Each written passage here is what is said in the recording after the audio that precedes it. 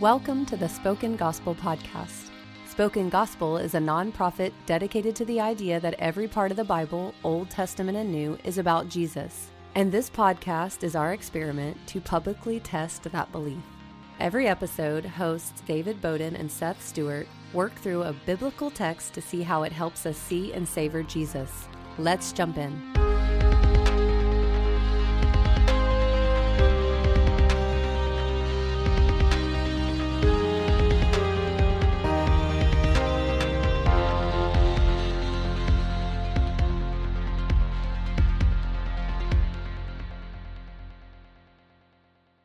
Well, welcome everyone to the Spoken Gospel Podcast. We're so thankful that you're joining us today. Seth, how are you? I'm doing great, and I want to talk to you about magic today. Oh, magic. Like, not magic tricks, but like actual sorcery. Oh, okay. Because like Why? it's in our text, and so because it's in our text because there's all this like sorcery that's happening. And so what text are we in first before we jump to Harry Potter? We're in Deuteronomy. Chapter 17 and 18. Okay. And it is God's laws for priests, kings, and prophets. Okay. Priests, kings, and prophets. I follow that. And during the final section, which I guess we'll get to at the end, it's a discussion of like all these like necromancy and sorcery and divination. So here's my question. Is magic real? Oh. Like, does magic actually exist? Is there like power inherent in the world that you can manipulate, or is it just demons? Oh, goodness. Okay. Oh man, I don't know. So I was gonna say, I don't know. I was gonna say, I thought it was gonna be like just that open-ended question, and you're like, so is magic real? I was like, yeah, but I think it's like the Holy Spirit and angels and demons. It's a spiritual realm. It's spiritual realm, or is it? Right, yeah, because like the assumption is like there's actually something inherent within the trees and the newt's eyes and the dust of something that when you mix it in the right thing with the right incantation, you're awakening the force of the earth, right, to enact a spell. So is it that those things actually work and Christians, Jews are not supposed to do them, or are they just ways in which demonic forces have deceived people? And then it's a way to manipulate people. I mean, I don't think it matters, but I've been thinking about that a lot. I feel like it kind of matters. Maybe not for like right now, but I feel like it kind of matters. But I mean, I would say the latter sounds. I had like a 4-hour debate with somebody about this. What, really? Yeah, so one of the elders on our on our church staff. He was like, "No, magic's real. It's really, really real." And I was like, "I don't know if that's true." Anyway, it was a whole thing. And so I wanted to bring you in on this. Man. So is there any way to land that plane, or you just leaving everyone out there that in was mystery? Like, hey, guys, start thinking about that, podcast listeners, and come to us with your answers. With your answers. We definitely need help on that one. Okay, so what we just came out of like talking about all these feasts and all these cycles of 7, right? And yes. then it kind of turns at the end of chapter 16 to start talking about appointing judges and officers in your towns, and then we get some laws that are like, well, what are they enforcing, and why do we need laws? And then we get more rules about judges and priests, and then we get more laws, and like laws about kings. And so anyway, like, is there a helpful way to understand why Moses started talking about leaders in this way and in this space? And well, the very last thing about in Deuteronomy 16 is you shall appoint judges and officers in all your towns that the Lord your God is giving you, and enact justice. And they should not pervert justice, and they should be fair. So really, I think he's just signaling for us, like, okay, we've moved on from talking about feasts and cycles of 7 to the enacting of justice, and the enacting of justice includes the leadership of Israel. So you have actual judges, you have priests who are interpreting God's commands, you have kings who are supposed to enact God's laws in an entire kingdom, and prophets who are supposed to help you discern God's will in a particular situation. So like he's just turning a page and say, okay, we've talked about feasts in the calendar, now we're going to talk about leadership in Israel, priests, kings, and prophets, and some of the law. I think it also does kind of make sense, though, because like what happened in these feasts and what happened in these big cycles of 7, justice was enacted in a really big way, right? Yes. Like the poor were fed in the feasts, the widows were fed in the feasts, the Levites were cared for in the feasts, and then slaves were released and land was returned and all these things. Like the cycles of 7, Sabbath day rest, the times of remembering what God has done in the feasts, that was a time to celebrate justice and to do justice. And so that was like these crystallized times for justice to reign. But like, what about Monday? Just a normal Monday. Right. How does justice function? And I think we're starting to like lean into that here. That's exactly right. I Okay. think that's a helpful way to That's helpful for me. Continue to the story. It's like, okay, how do you enact this justice? You need rulers to enact this justice daily. Yeah, that's helpful. Okay, cool. So the first thing we actually see in 17 is about forbidden forms of worship, which is kind of a Right. variation on a theme that we've already talked about here. We've already talked about forbidden forms of worship earlier on in Deuteronomy, is what I mean. Oh, okay. Yep. Not like recently, but Not recently. yeah, but we it's did already talk happened. about forbidden worship, and even we did talk about like the death penalty even and stuff like that, which is repeated again here. So, okay, so familiar territory. All right. Yes. So if you missed that, go back. I get it. Yes. And so the first thing we see in Deuteronomy 8 is legal decisions made by priests and judges. Deuteronomy 17:8. 17a, legal Okay, decisions yep. made by princes and judges. And it says this: if any case arises requiring decision between one kind of homicide and another, or one kind of legal right or another, or one kind of assault and another, any case within your towns, it's too difficult for you, then you shall arise and go to the place that the Lord your God will choose, and then you'll find justice there. One thing, and the place your Lord your God will choose, I feel like that should be the actual name of the book of Deuteronomy. Like it's Yes, you it's see everywhere. it everywhere. That's really funny. And that is referring to the temple. I think so, because Yeah. it says, and you shall come to the Levitical priest and, Right. and to judge who was in the office in those days. And to the But judge there who was in the were office in those Levitical days. priests in different towns. There were. But I think but the place the Lord your God will choose, we hear that over and over again as saying like, don't make sacrifices in your own towns or in your own houses. Make a sojourn, travel Right. to the place the Lord your God will choose, which is where the temple ended up being. And if you remember, too, back in Exodus, when God appoints 70 elders over the nation of Israel, or there's this huge organizational structure that includes 70 elders, and there's also like leaders of hundreds and leaders of tens underneath them. So I think the idea is like in similar way we have like lower courts, upper courts, and then like the Supreme Court. You have a system of justice where if you can't figure out the conflict between you and your neighbor on your own, you should go to your clan leader, and Yep. if he can't mediate the conflict, you go to your tribal leader, and if he can't, you go to the elder of your situation, and if he can't mediate it, you go to the highest court of the land, the priest in the temple, in the place that your Lord God shall choose, Jerusalem. Yeah. Right. Yeah, I think I Think read that's one the commentator idea. saying that it was like oftentimes the head of a household would be the lower court, and then Yeah. you had It's a leader of they 10. would and then a leader of 10, like then they would go up and like the leaders would be over like a town, and then you'd have the elders of the city in a sense. And so it's really interesting. But he says that the Lord will also appoint a judge. I'm very confused about this actually. Right. Where it's like, so go to the Levitical priests and the judge that God will appoint. And I know there's a book called Judges that we'll get to. Yes. And we read about some of these judges, but like were they just appointed, handpicked by God, pulled out of oblivion, and like how did their role differentiate from Levites? Did are they just making decisions, but they also like lead militaries in? I'm very confused about judges in the Old Testament.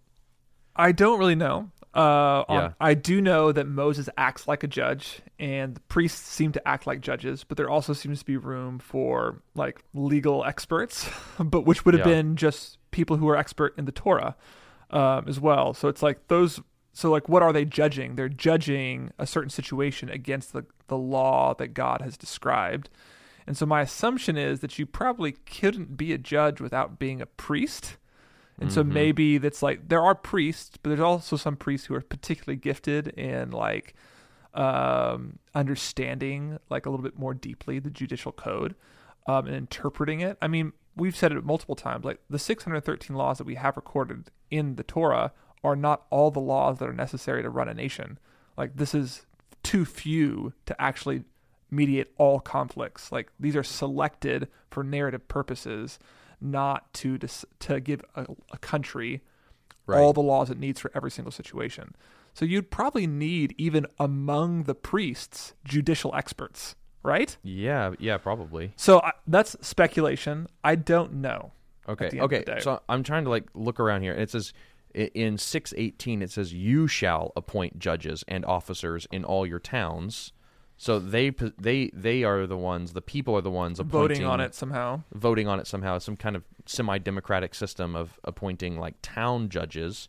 And then in 8, 17:8 and on, then in verse like, let's see here, in 9 it says, and you shall come to the Levitical priests and to the judge who is in office in those days. And so I'm like, is this judge also an elected official of the people?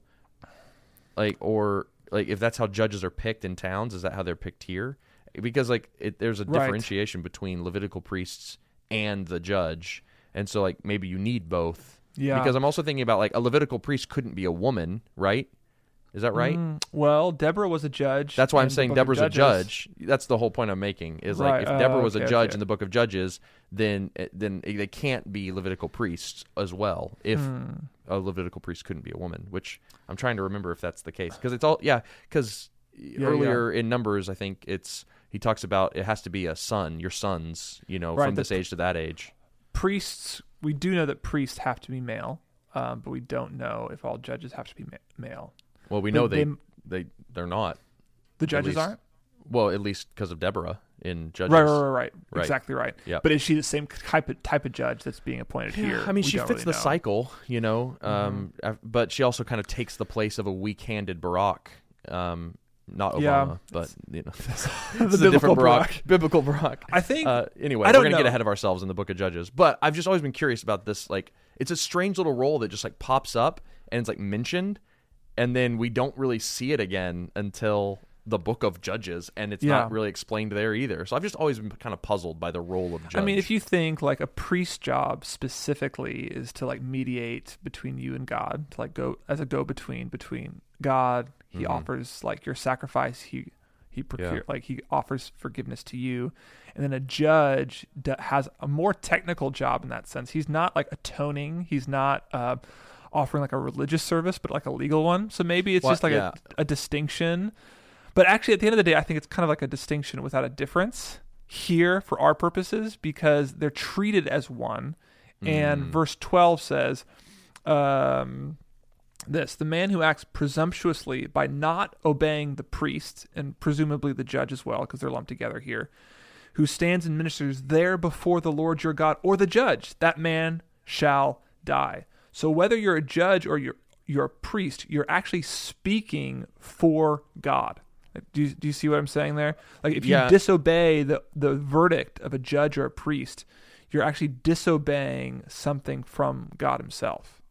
I see what you're saying. I do think, though, that even with that little parenthetical that you just read, I think it does make a separation. So what I thought you were going to say was a priest stands before God and man. A judge stands between the law and man. Oh. And so I was like, that's interesting. And that so that's why it says not obeying the priests who stand to minister but there before the Lord your God, or the judge who's not in the same position as a priest. He stands with the law. I'm just curious, like that might be a helpful distinction. Is that could be a priest stands between man and God, and a judge stands between man and the law. So at the end of the day, though, what we're saying is that regardless of whether it's between the law and men and God and man, it's actually kind of the same function. Like you are mediating between the word and commands and decisions of God about your moral life in Israel. And so you need somebody to be operate in that position. And if you disobey that person, it is as if you are worshiping a false god. It is as if you're rebelling against God himself and not just a human judge and a human priest, because you shall die. Like the punishment for disobeying one of God's representatives, whether like a judicial one or a priestly one, is the same as the blasphemy laws that we just read as well. Like it's a rebellion against God. And the reason why that's interesting is because Jesus himself is our priest, and Jesus himself is God's temple. So when Jesus, as a priest, occupying God's temple space, makes commands, they're have the same weight as the priest right here. Does that make sense? I think so. You might have to say it another way. Okay, let me say it another way. Here, when a priest is in God's temple or a judge is in God's chosen place, the commands that he gives, the edicts that he offers, the verdicts that he gives, carry the weight of God's voice himself. Right. And Okay. if you disobey God's voice, you die. Jesus is the same. Jesus is God's priest. He is God's judge, but he is also the temple itself. Right. So when he makes statements, when he speaks, he is literally speaking God's words, and they carry the same weight as like a direct proclamation or revelation from God. Like he is a legal representative of Israel. Right. And so is the point that you're making then that, because it's not only a comparison, obviously there's a huge connection point here with a lot of stuff that Jesus said and the disciples taught, like that if this judge or priest gives a decree or a ruling based on the Torah, based on God's authority, and someone doesn't obey it, being presumptuous, as the text says, then they are prescribed the death penalty. It's kind of like when Jesus comes and says, "This is who I am. This is the gospel. This is the kingdom. These are my commands. Obey me, follow me, trust me." Then those who don't, what does he say will happen to them? Like they'll die. Weeping and gnashing of teeth. Weeping and gnashing of teeth. You'll die. Yeah. Oh, wow. I think that just adds a new level of color to why Jesus, when he says that if you don't believe in me, if you don't trust me, if you don't abide in me, then this is what will happen. It adds a new level of color and history and depth to that statement, because it's like, I am the priest, I am the temple, I say the words of God, therefore you must obey them. I think I normally hear Jesus' teachings as, that was fun, like that was interesting. But I don't think of them as verdicts. Yeah. And so like this, yeah. So like this text calls us to read like the teachings of Jesus as like verdicts. Like this is what you must do, or experience the consequences of a guilty verdict. Yeah. Another way to think about that is, and just so our listeners know, we aren't making a huge stretch here. Jesus is called the judge multiple times in the New Testament. Yes. And so he is the consummate judge. And so when I think about the judge being the arbiter between the law and man, I'm immediately thinking about like the Sermon on the Mount, and how he is saying, like, you thought this is what it meant, but really I'm after your hearts. You thought it was just about committing adultery, but really this is the true intent of the law. He's perfectly bringing us the meaning and the correct verdict of what the law is saying into our lives. Because you can imagine people coming to that mountain saying, hey, me and my wife have a strained relationship. What do we do when the laws for divorce aren't clear here? Yeah. My money, I don't know what to do with my money, God. Yeah. Like, what do I do with this? What is righteous here? And like they're bringing the people up, listening to the Sermon on the Mount, have brought with them cases they need verdicts on. And then Jesus offers them on the Sermon on the Mount. Yeah. And then what's crazy is he brings these verdicts, these rulings. He gives us this way of the kingdom, this way of life, and we break it, right? We completely break it.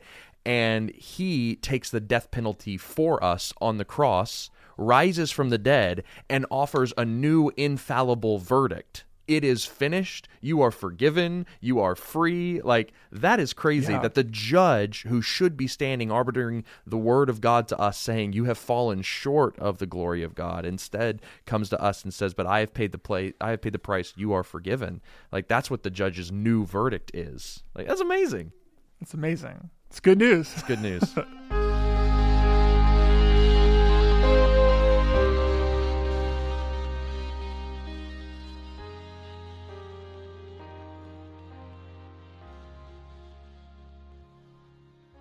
Hey everyone, David Bowden here. Just during a brief break, I wanted to quickly remind you that Spoken Gospel is a nonprofit organization. We give hundreds of resources away every day to thousands of people just like you. And if you enjoy our resources, like this podcast, and want to help us continue creating more of them, we would ask you to please go to spokengospel.com to make a tax-deductible donation to our ministry. So thank you so much for thinking about being a donor to us. If you are already a donor, I just wanted to say thank you so much for your support. Okay, let's get back to the conversation. Okay, so we've talked about the judges. The next, authoritative figure talked about here is the office of king, and God provides them a provision here. He says, when you come into the land, if you want to, and you want to have a king put over you, you can set one over you, but here are some guidelines for this king. And the first guideline is you set a king whom the Lord your God will choose. Oh, right. So this is not democratic. This is theocratic. It's not democratic. And I think even here, they're going to want to appoint a king. They might appoint a king. But the goal here still is that people would hope in God as their true king. Mm-hmm. And the king acts as God's ruling, authoritative representative. So the hope here is never that people would turn away from God and trust the king instead. No. But they would trust God as their king. Right. That's important to note because in 1 Samuel, yes, when Israel does appoint their king, they actually break this law because it says they rejected me as their king. So whenever Israel goes to make their own king, God says that whenever Israel goes to make their own king, they do it out of the wrong motive. Mm-hmm. And so I think you have to make sure you read into this text the motive that God has here. I am your king, and I appoint my representatives even when they're called king as well. I am King of Kings and Lord of Lords, and this is you still worship me alone. Does that make sense? That's right. Yeah, it does. Right. And I think something else we should see at the outset of this king passage is he even notices a motivation in them for why they would set up a king over them. He says, if you go into the land that you're going to dwell in and you say, I want to set up a king over us like the nations that are around me. I think it was just 2 or 3 episodes ago we had a part of Deuteronomy talked about, and we named the episode Israel's Distinctiveness. There's this whole theme of Deuteronomy, which is don't be like the nations, clean and unclean food, and don't practice this way like they do. And then it's but there's going to be this time that Yahweh foresaw that he's you're going to want a king, and you're going to want to be like the rest of the nations. And he throws them a bone there. He's I'll let you do that. And he's but make sure you do it in this way, or else it's going to be real bad for you, which, like you said, Samuel warns them about, and everything bad happens. So we should just note then one really distinct aspect of the king of Israel is that he could read and write.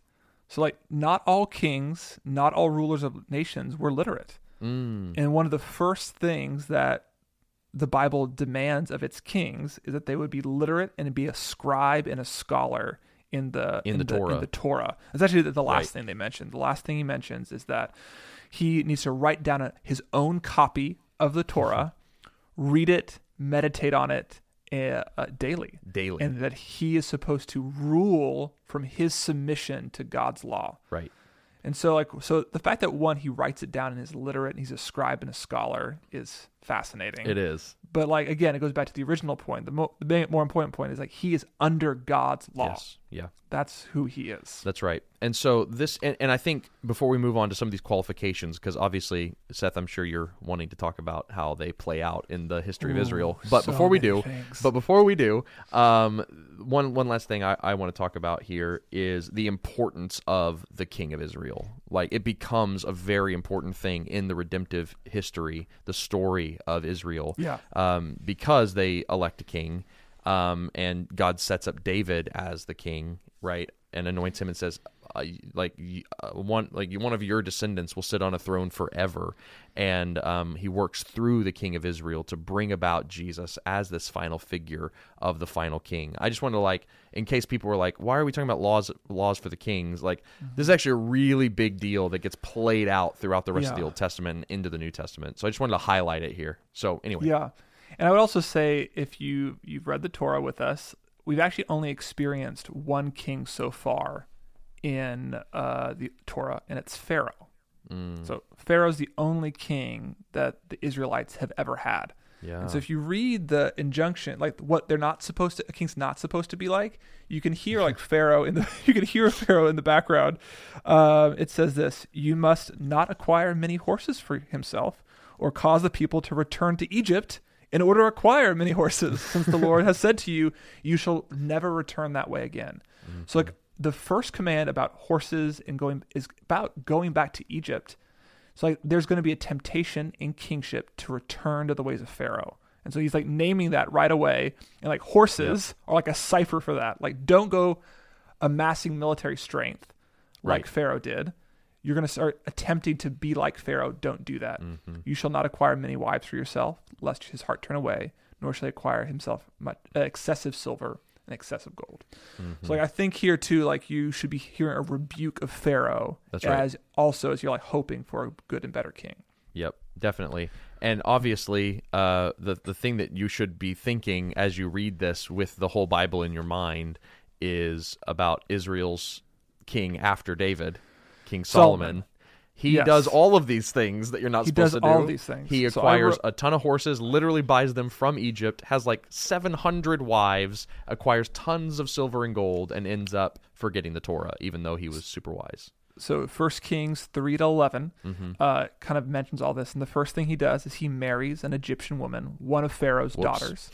Ephesians 5:13. Come on, Solomon. He enlists forced labor. It's the same word used of Pharaoh, slaves. 1 Kings 7, he builds a palace about twice as big for himself than he built for the God's temple.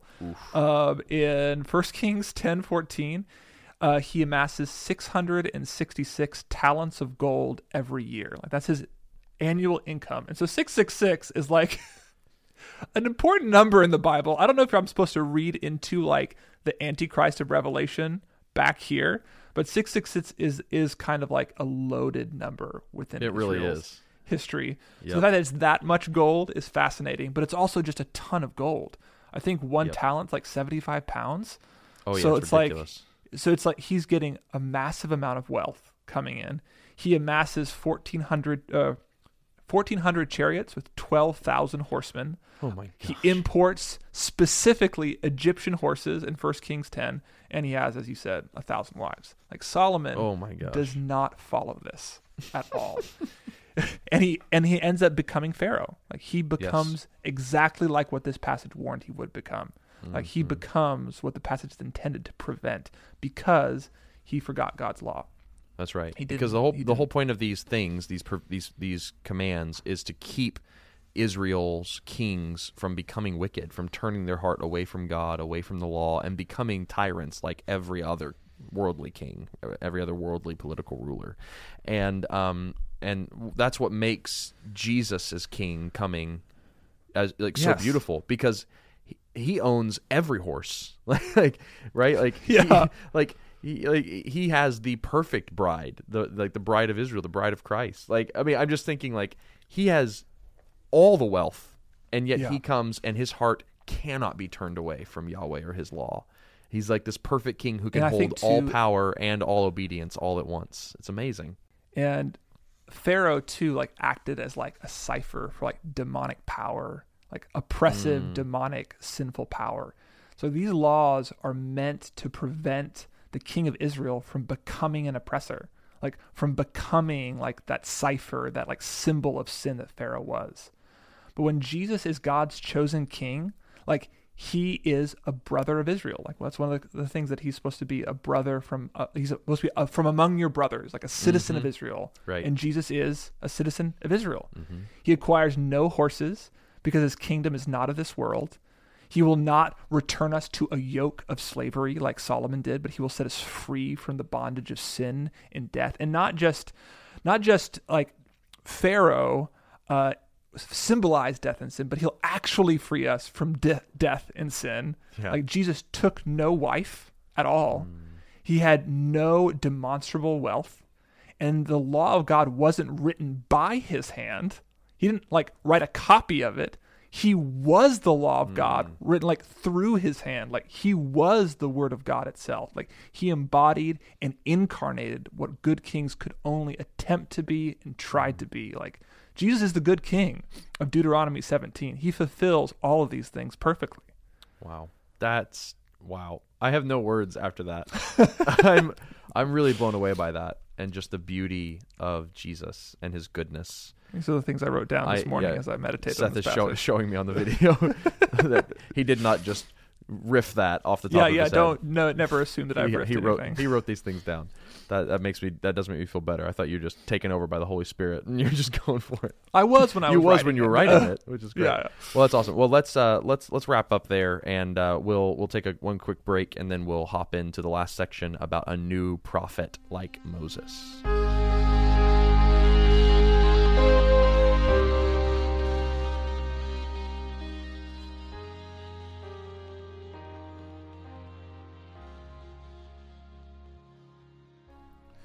So chapter 18 opens up with more laws for priests and Levites. We've talked about that a lot elsewhere, so we're not going to talk about that right now. And Right. We're going to skip straight to magic and sorcery and abominable practices.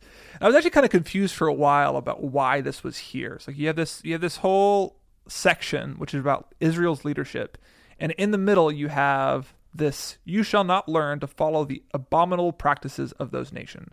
No one who burns a son or daughter as an offering. No divination, no fortune telling, no omens, no sorcerers, no charmers, no mediums, no necromancers, no fortune tellers, no diviners. And you're supposed to kick them out of the land. So I was like, why is this here? Yeah. So on one level, I think it's here because the priests of Israel are going to be tempted to act like the priests of other nations. Like the priests of other nations, the other nations had priests, and they used these types of practices. And I had to do a little work to figure out, like, well, what were those things trying to do? Like, what does necromancy accomplish? Like, what does divination accomplish? And what it's attempting to accomplish is to understand the will of the gods. Like, you're trying to interpret God's plan. Like, Right. and to act. Like, that's what astrology is. Like, let me plan my day according to the will of the stars. So what Israel will be tempted to do, the priests will be tempted to do, the prophets will be tempted to do, is to find out God's will through strange means. Mm-hmm. They're going to be tempted to figure out God's will by forecasting the future through all these different ways. And God has a different plan. It's through his prophet. This is the first time a prophet is really described in the entire Bible. And it being backed up to like all these necromancy and divination laws should tell us that what a prophet does is he declares God's will for God's people. Mm-hmm. So God's people are not supposed to look to divination or divining rods or anything else. They're supposed to look to God's prophet to determine God's will for his people. Yeah, I think that's a really good way to look at this abominable practice thing as a bridge, because it also goes both ways directionally in the text, because we've talked about like how do we know what God's will is, what he wants, interpreting omens, those kinds of things. How do we make correct sacrifices? That's what the Levites were for that we just read about, right? And they're trying to burn their sons and daughters as offerings. It's like, no, the Levites would say, don't do that. How do we know what's right and wrong? Well, go to the judges that are appointed that you're supposed to listen to. Don't practice divination.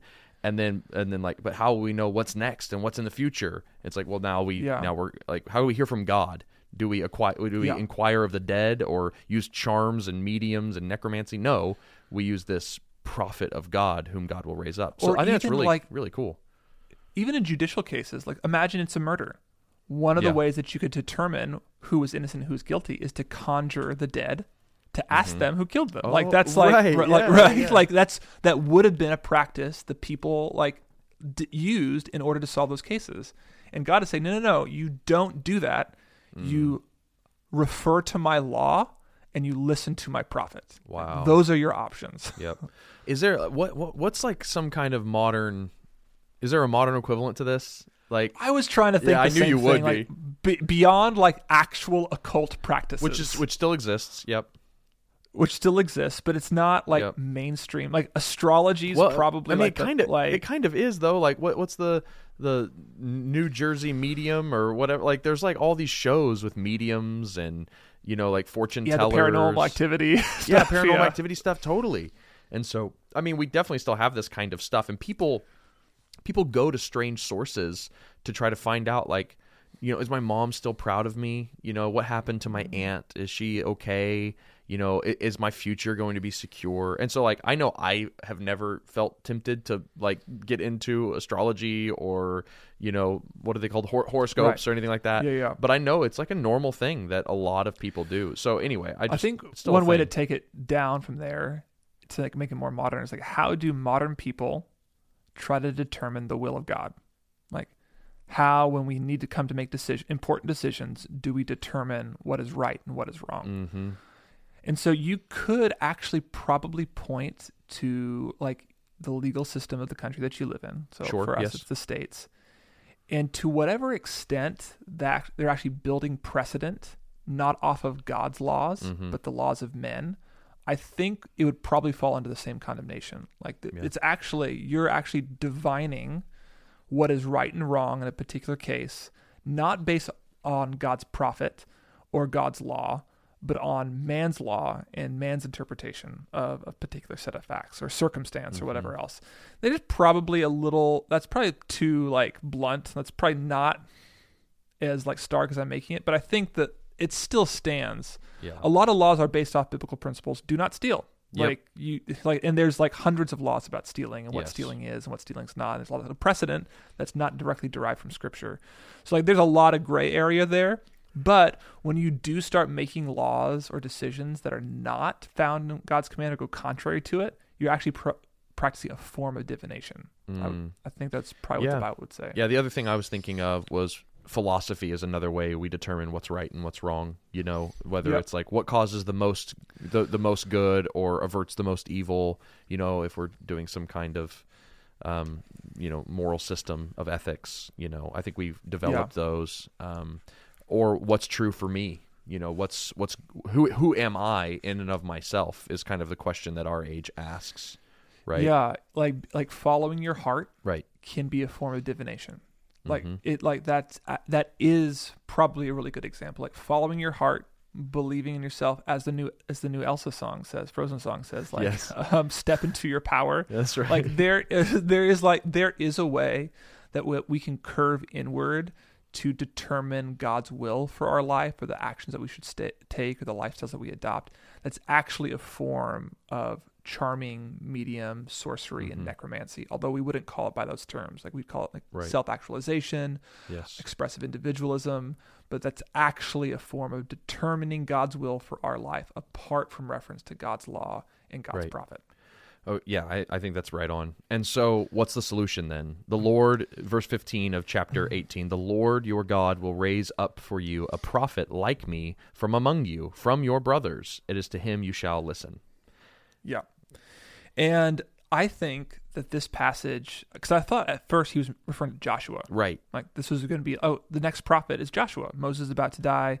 Joshua's the next prophet. Then you have Isaiah. Then you have Jeremiah and Ezekiel. You have this line of prophets. Oh, sure. But I actually don't think that's what's happening. Yeah, I don't That's either. what I thought at first. Because at the very end of the book of Deuteronomy, in chapter 34:10, Yes. it actually says there has never been Yep. a prophet like Moses that spoke to God face to face. That's right.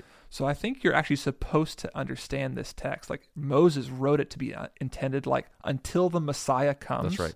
There is actually no other prophet like me. Right. Like there will be one like me, but not until the Messiah comes. That's right. I completely agree. Yeah, it says to this day, a prophet like Moses is still not risen up at the end of And Deuteronomy. Joshua probably wrote that little epilogue That's right. right Mhm. there. Yep. So like Moses says it here, and then Joshua reflecting on Moses' life and says, there's never been one like him either, and Right. I'm not it either. I'm So not there it. is this like messianic, Jesus-centered, they didn't know Jesus' name at that point, Right. but like this is forward pointing to Jesus specifically as the prophet from God. That's right. He is the prophet like Moses. And if you, go back to our Exodus podcast if you haven't listened to them. If you're like, how is Jesus like Moses? In like every way.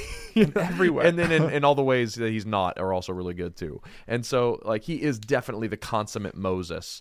But why we've kind of seen Jesus as king, right? We've seen him as judge. But what about prophet? Like prophet, priest, and king. We've looked at all of those except Jesus as prophet. So like, why call Jesus a prophet here? Like, Well, why is it important for us to see Jesus as a prophet? Well, verse 18, and I will put my words in his mouth, and he shall speak to them all that I command him. And whoever will not listen to my words, that he shall speak in my name, I myself will require it of him. Like God will enact justice. Mm-hmm. So Peter quotes this at his sermon at Pentecost in Acts 3. So one Right. reason why you should pay attention to this is you won't understand Acts 3 if you don't understand this passage right here. And Peter's saying that Jesus is God's appointed prophet.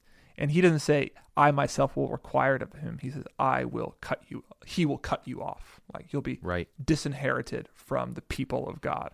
So like, you need to understand Acts 3. Do you have other things that you want to say about why this is important?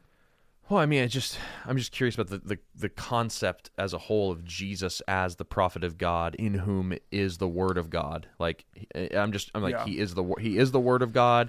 God put His word in His John mouth. 12, Yeah, I have yeah, not exactly. spoken on my own, but the Father who sent me commanded me to say how to say it. Yes. So, yeah. Like, Yeah. Jesus understands himself this way. He understands Definitely. himself as a prophet. Definitely. So Jesus, went around living and speaking prophetically. He was the voice of the will of God. And so, like, when we want to know, like, what is God's will? What does He want from me? Like, what's next in life? What's coming down the pike? All these questions are answered in the prophet Jesus, right? And I think even for me, when I hear Jesus is a prophet, I immediately back off, and I'm like, whoa, that's Islam's claim. I'm like, they try to belittle His role as Son of God by saying, well, He's a prophet of God. But we're not saying that this is like a demotion from Son of God. He's the Son of God who's also a prophet of God. Right. And so, anyway, I just think it's like, it's interesting to see that's Jesus in helpful. that. Yeah. Well, the next verse is about what is a false prophet. Oh, right. Yes. And so the way that you determine a false prophet from a true prophet is whether or not their predictions come true. Mm-hmm. And so I think if you are having conversations with Muslims, you can start talking about the prophecies that Jesus made in the New Testament about the destruction of the temple that came true. They might agree with that, and they say, like, he was a true prophet, but not the one and only prophet, the ultimate Right. prophet. But I think that the final verse is super interesting. He says, "You need not be afraid of him." It's like, apparently false prophets bring with them fear. Yeah. And I was trying to figure out why. Like, why does a false prophet, why would the assumption be fear? Does that make sense? Like, Yeah. why would I be afraid when a false prophet starts speaking? Because he's like prophesying doom and gloom? Yeah, maybe. Or it could even be because- like, fear in Deuteronomy is this reverential allegiance. We've seen the fear of the Lord being a key concept that belongs to Yahweh alone. And so someone who's a false prophet comes, they're trying to accrue a following to themselves. And so whether they are preaching gloom and doom in order to scare people into allegiance, or they're telling them what their itching ears want to hear, they're trying to gain followers for themselves. So it could be reverence, it could be fear. It's like, don't bow the knee to them. They don't know what they're talking about if their predictions don't come true. Then this makes so much more sense than of Jesus. So in John 12:49, he says, "I have not spoken on my own, but only the words of the Father has given me, and has sent me to and commanded me what to say and how to say it." And the very next verse is, "I know that His words lead to eternal life." So the fear here is a reverential awe that a false prophet could bring life and peace. Like, you will be tempted to follow false prophets because they're going to offer you a version of the good life or a new vision of what heaven and eternity and paradise might be like. But there's actually only one prophet whose words lead to actual eternal life. Does that make sense? Like, so you're not supposed definitely. to fear the false prophet, obey him, be afraid of his claims, because he has no power to give you eternal life. Right. Jesus is saying, fear me, and I guarantee when you listen to me, the one prophet, you will inherit eternal life. Yeah, which I don't think is reading very much into Deuteronomy, because at its outset and then continually the columns that hold this book up are, I set before you life and death. Now choose life. Like, this is what this is about. Fear the Lord and you will live. If you fear these false prophets, you will die. They can't offer you life. I think the last thing I want to point out, at least on my end, I don't know if you have anything else. The last thing, I'm just thinking about this bridge between like necromancy and inquiring of the dead, and all interpreting all this stuff, and then seeing Jesus as the prophet. I just think it's interesting that Jesus actually does go and inquire of the dead. Like, he actually goes and speaks to the dead. After being crucified, he actually goes and ransacks Sheol, and actually goes and kind of performs a bit of necromancy in a sense, because necromancers could reanimate the dead, and that's what Jesus does. He actually does bring that's resurrection. Fascinating. The reason you don't trust necromancers is because they're not going to do as well as Jesus. Jesus is going to come and he's actually going to resurrect them from the dead. He's actually Right. going to bring people into eternal life. And necromancers can't do that. Yeah, I just have this vision in my head because I used that's to really good. I used to play Diablo 2 and Diablo 3. You know? got me playing Diablo 3 I did, at one point. yeah. And we had a class called Necromancer, and yeah, you could like raise a skeleton You always army felt a from little the bad dead. about that. You did. I always did. Yeah. And you could have like an army of like 50 skeletons following you around, but they were like super weak and they were skeletons. You know, they weren't like a person raised from the dead. They were just like this lame skeleton. And I'm like, that's the image of what a necromancer can do, is like they can make like a really weak 1 hit point skeleton that bears no resemblance to the person he was in life. And Jesus instead gives us these new full glorified bodies. It's just interesting. It is cool. I wouldn't doubt that. I mean, Jesus knows the future perfectly. Don't go to a fortune teller, because God's prophet knows the future, right? And he will win. And particularly when it comes to like final judgment. So if this is supposed to be read in the the concept of justice. Yes. Don't divine. Don't conjure up the dead to figure out a murder case to enact justice. Trust Jesus alone. He will raise every dead man from his grave and enact perfect justice for all. Don't trust your weird tea leaves. Trust the one who created tea. Trust the one who will not just resuscitate someone, but resurrect them eternally. Like, trust him for justice, not your own perceptions of what might be right or what might be wrong or what might be the best way to live your life. Yeah, definitely. Well, it's great. Well, this has been fun looking at Jesus as priest, judge, king, and prophet, necromancer. And necromancer. That feels weird. I don't like that. The true and great necromancer. Oh, it's weird. Oh, anyway. Well, guys, thanks for listening. We'll be back with another episode on Deuteronomy next week. Until then, enjoy reading Deuteronomy. I guess be thankful that we have a perfect judge and king and prophet and priest in heaven. And we'll see you next week.